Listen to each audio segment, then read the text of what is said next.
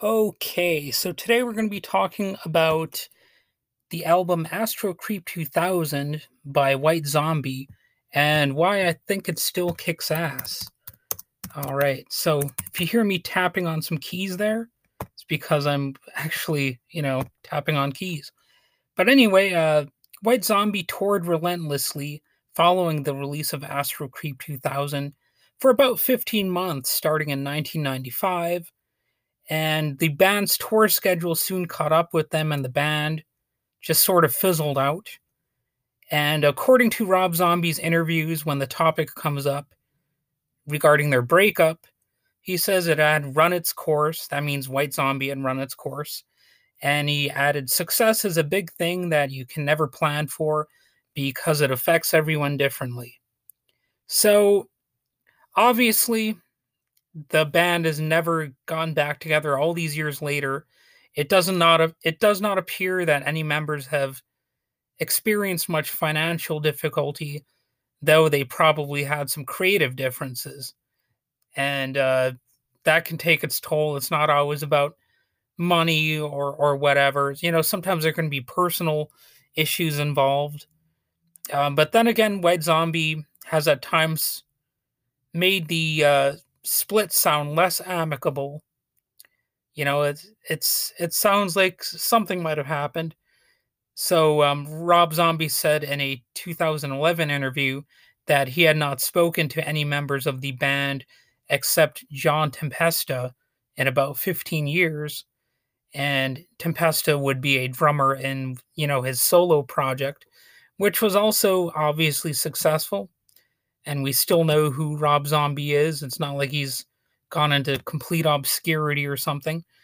Rob Zombie also had a tumultuous touring relationship with Marilyn Manson, and due to the allegations against that guy, it seems unlikely that they will be touring together or otherwise collaborating on anything in the near future.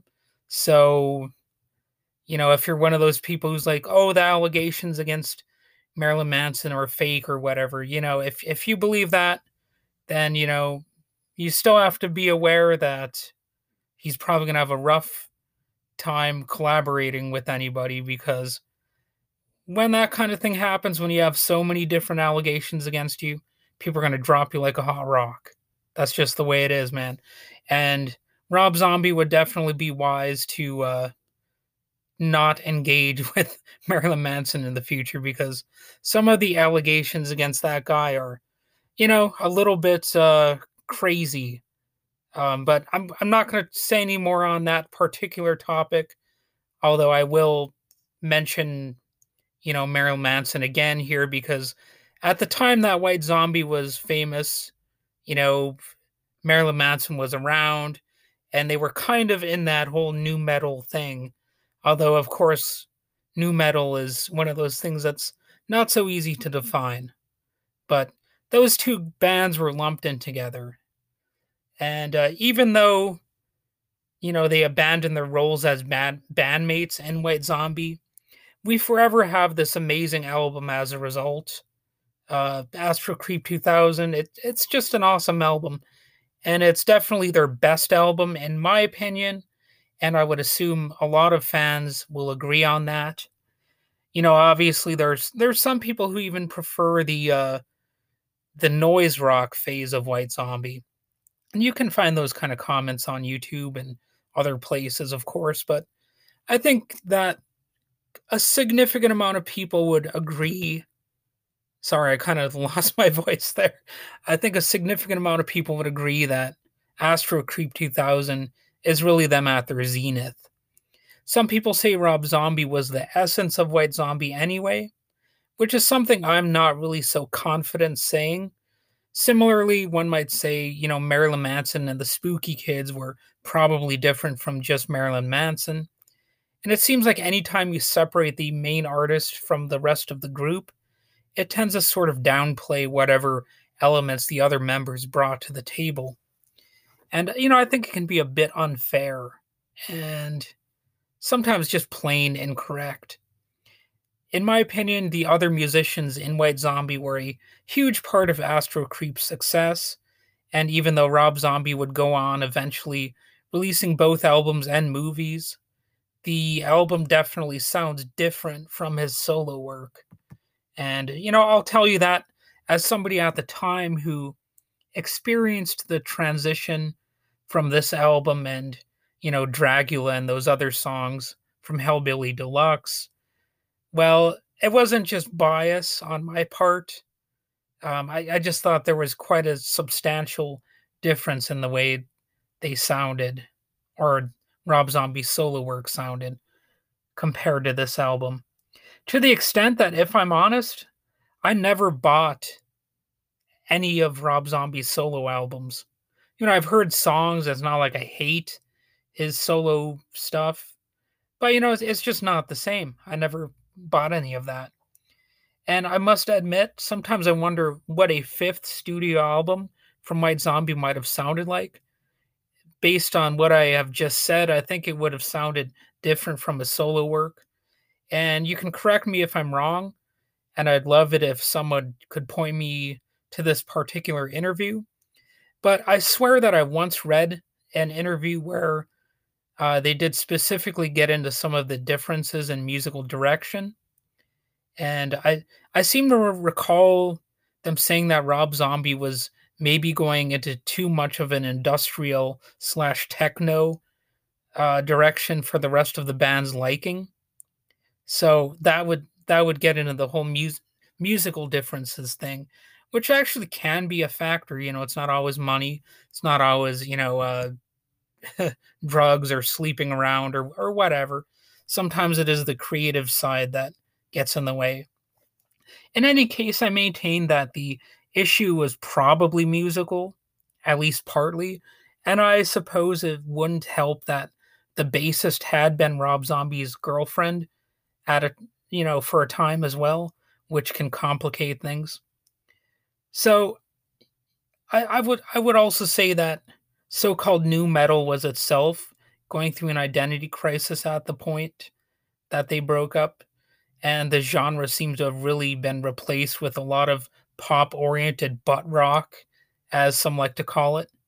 The more genuinely rebellious stuff like Rage Against the Machine was replaced with frat boy fare like Limp Bizkit, and to some degree even Korn, I would say, was kind of heading in that direction. Although they're not really butt rock or that frat boyish.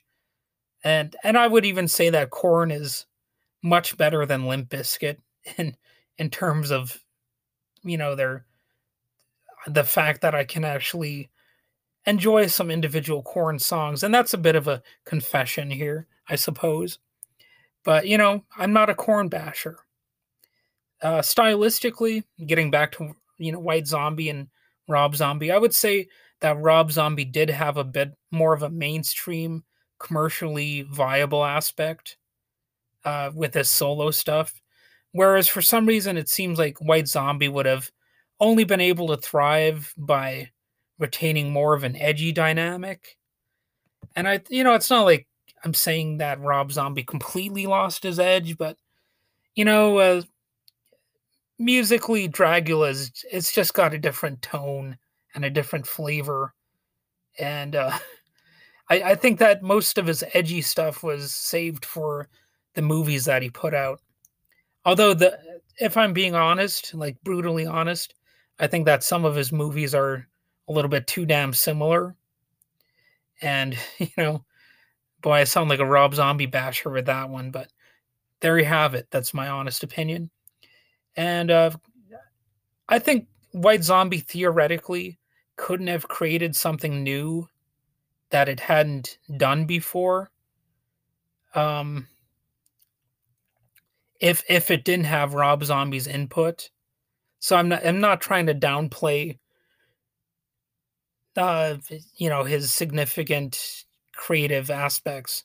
I do think that he did play a major role in like the lyrics and stuff, but if you look at the album credits, like the musical stuff, that was more the band doing that.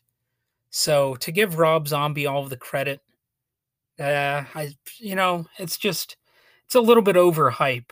Um, this was a band that had already reinvented itself several times, and that was largely due to the changing lineups. And of course, so called new metal was actually partly defined by being genre flexible.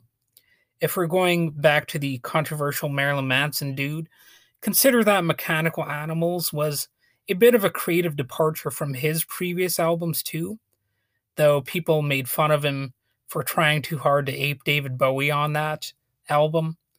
It's a bit like punk rock. As these genres happen, these different styles emerge, and you get splintering off and subgenres, and some people can accept different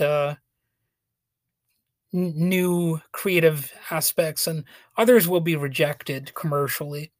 So going back to Astro-Creep 2000 itself, it still sounds as fresh as ever when I listen to it today. I really think White Zombie might have also felt that, this might be the best we will ever do, so let's just end it at a high point as amicably as possible. And it might be the case that that was that. They finally decided, well, we've reached that point where we just aren't going to do as good in the future. So how impactful was this album anyway? Well, for an example, Kerrang, which is a UK rock and metal publication, listed it among the 100 albums you must hear before you die back in 1998. So, that's significant. It's not like the 1,000 albums you must hear before you die. They narrowed it down to 100. And the album singles More Human Than Human, Electric Head Part 2, The Ecstasy, and Supercharger Heaven are also great songs. And, there are definitely a lot of really cool songs on the album. And holy crap, I'm starting to lose my voice. But, one of my favorites is El Phantasmo and the Chicken Run Blastorama. It's got a great title. Really, all of these titles are good. Grease Paint and Monkey Brains is good. I Zombie is a nice one. Then, of course, you've got Blur the Technicolor and Blood Milk and Sky. He's really got some good song titles, in addition to some rockin' tracks. And boy, I just said he as if confessing that Rob Zombie is like the main creative force here. But that's not really what I mean when I say he. I'm just saying that he did come up with the song titles. And, they're all great songs. Every single track on the album is good, and there really is not much filler material. And even those odd little moments are so artfully done that they add to the overall feel of the album. It's almost like some sort of thrill ride in a way, and maybe amusement park ride or carnival. He kind of has those vibes going on, or a freak show and funhouse kind of things. And it actually comes across almost like a concept album, which is low key often what helps an album be successful, and which is something increasingly lost in an era of singles that are taking precedence over albums. It's harder to have a concept, a broad sweeping concept within just one song and compared to an album. If you've got an album, you can kind of dig a little bit deeper into like an overarching theme. I do have to say I prefer any song off of this album over the song Dragula. And I actually don't even hate Dragula. Oddly enough, I dare say that some of the tracks have detectable bits of social commentary here and there. So I would say like More Human Than Human is a bit comparable to Marilyn Manson's The Beautiful People.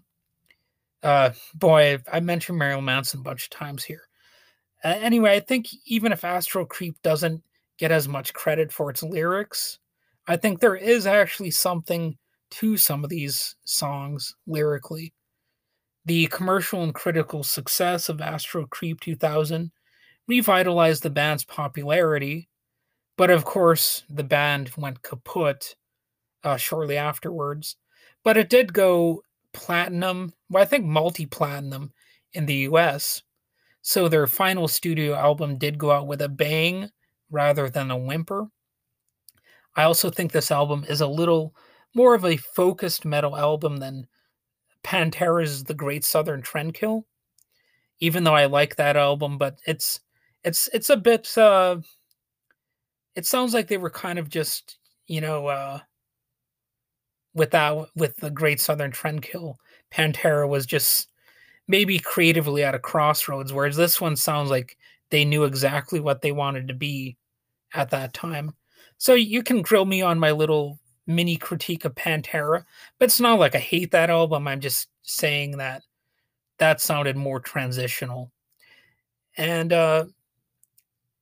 you know, with Astro-Creep, I think they were a band on a mission and they knew just what they wanted to do and they made it all work.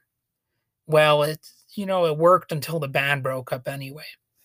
So I basically have said enough on that album. It's just a classic. I can still listen to it right now. And yeah. So have a good day.